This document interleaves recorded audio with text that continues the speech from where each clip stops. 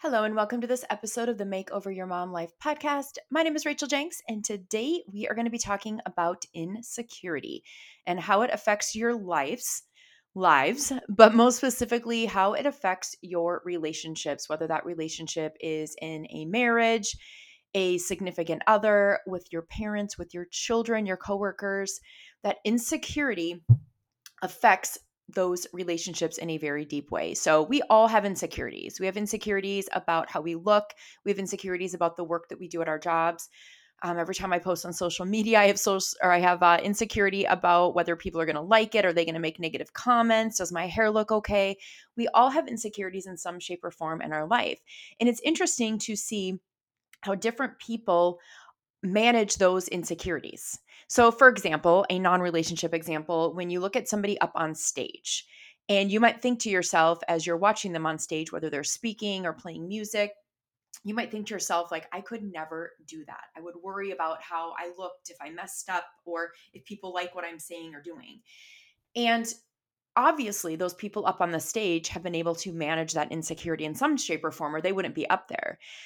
But we also have this belief that the people on stage don't have insecurities and that they're 100% confident about what they're doing and saying and that they're not nervous or worried about it. And the truth is that they do have insecurities. They're just able to manage it so that they're able to get up on stage.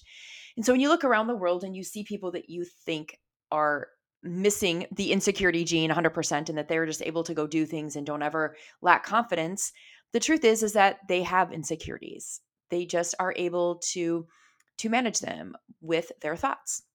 And so when it comes to our relationships, um, insecurities show up in a variety of different ways. I work with clients who have had spouses cheat on them. And so now they are very insecure in their relationship in the sense that they worry constantly that their spouse is cheating. And of course, when they worry that their spouse is cheating, they do certain actions. And we're going to talk about that more in just a minute. I also have clients that whose spouses have never cheated on them that they know for sure, but they are worried about it because they are insecure. You may be insecure that your spouse doesn't love you because of certain things that they do. You may be insecure that your children, maybe you worry that they are not being truthful with you, that they are doing things that they're not supposed to. Maybe you have insecurities about your parents. You may have insecurities at work, how good of a job you're doing, whether your boss respects you or not, or whether the people are talking about you behind your back. So there's a lot of ways that this can show up, but the result is generally the same.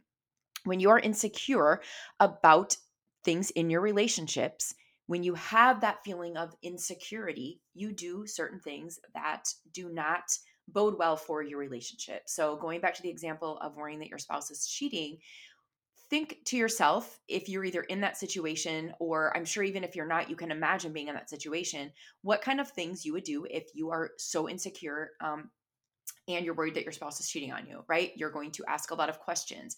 You're going to check the phone to check the text messages. You might sneak into the email account. You're going to go in and check out the social media accounts to make sure that they're not having inappropriate conversations. You might even look at the content they're posting. You may go as far as following them.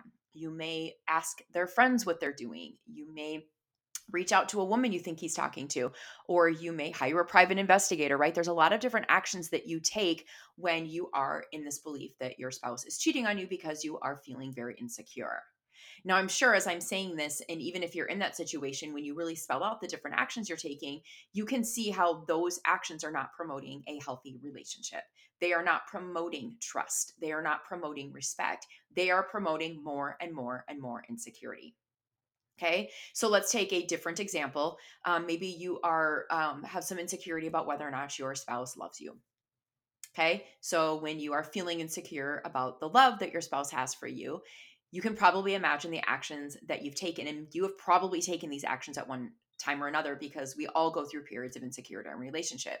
So you might ask a lot of questions. You might seem very needy and asking, do you love me? Are you sure you love me? You probably look for ways that show that they love you, right? So one of the things that my husband will do for me is he will buy a kombucha at the grocery store and put it in the fridge.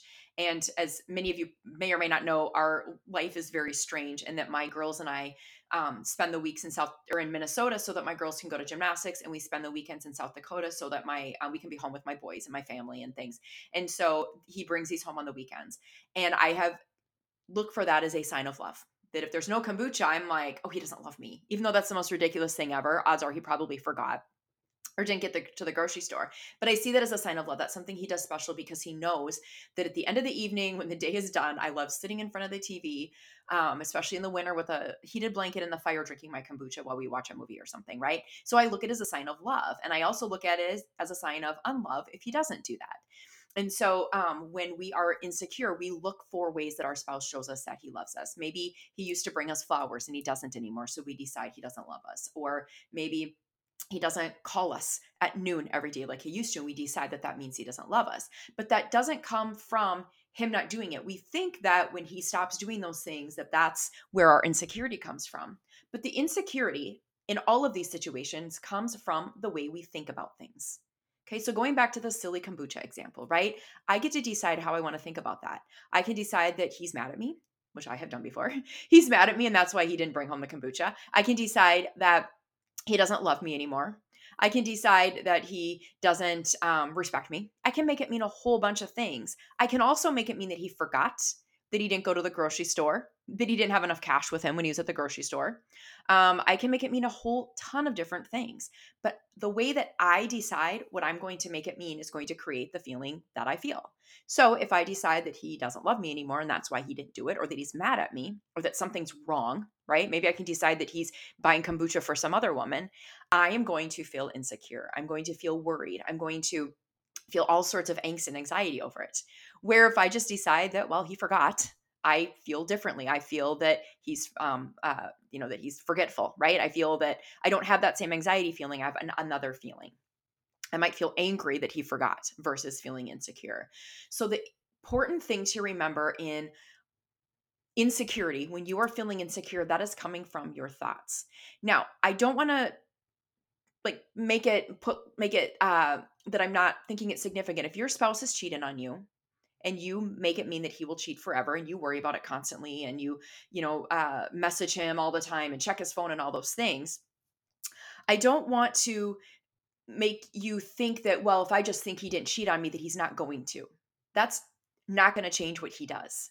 But what I do want you to do is look at the way that your thinking is creating how you feel, and it's making you feel like crap.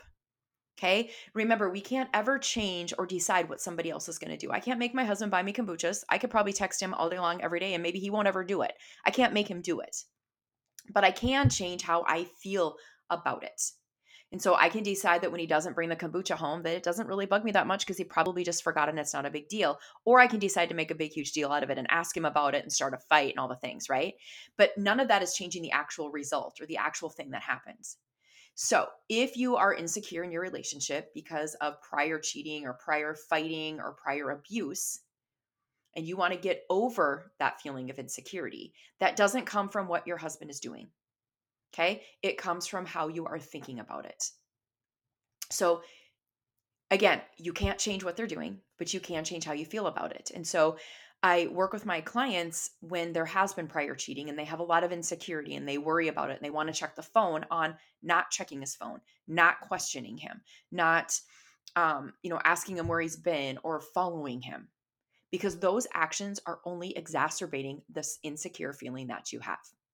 And so we work on creating feelings of security in your own life, in your own thing, your things that you're doing. And so what I do with my clients is I tell them, I'm like, we, instead of creating two people that are needy and on each other and have to have each other to feel good or feel bad, and that everything he does affects you and everything you do affects him, we're creating two complete individuals that are in a relationship together.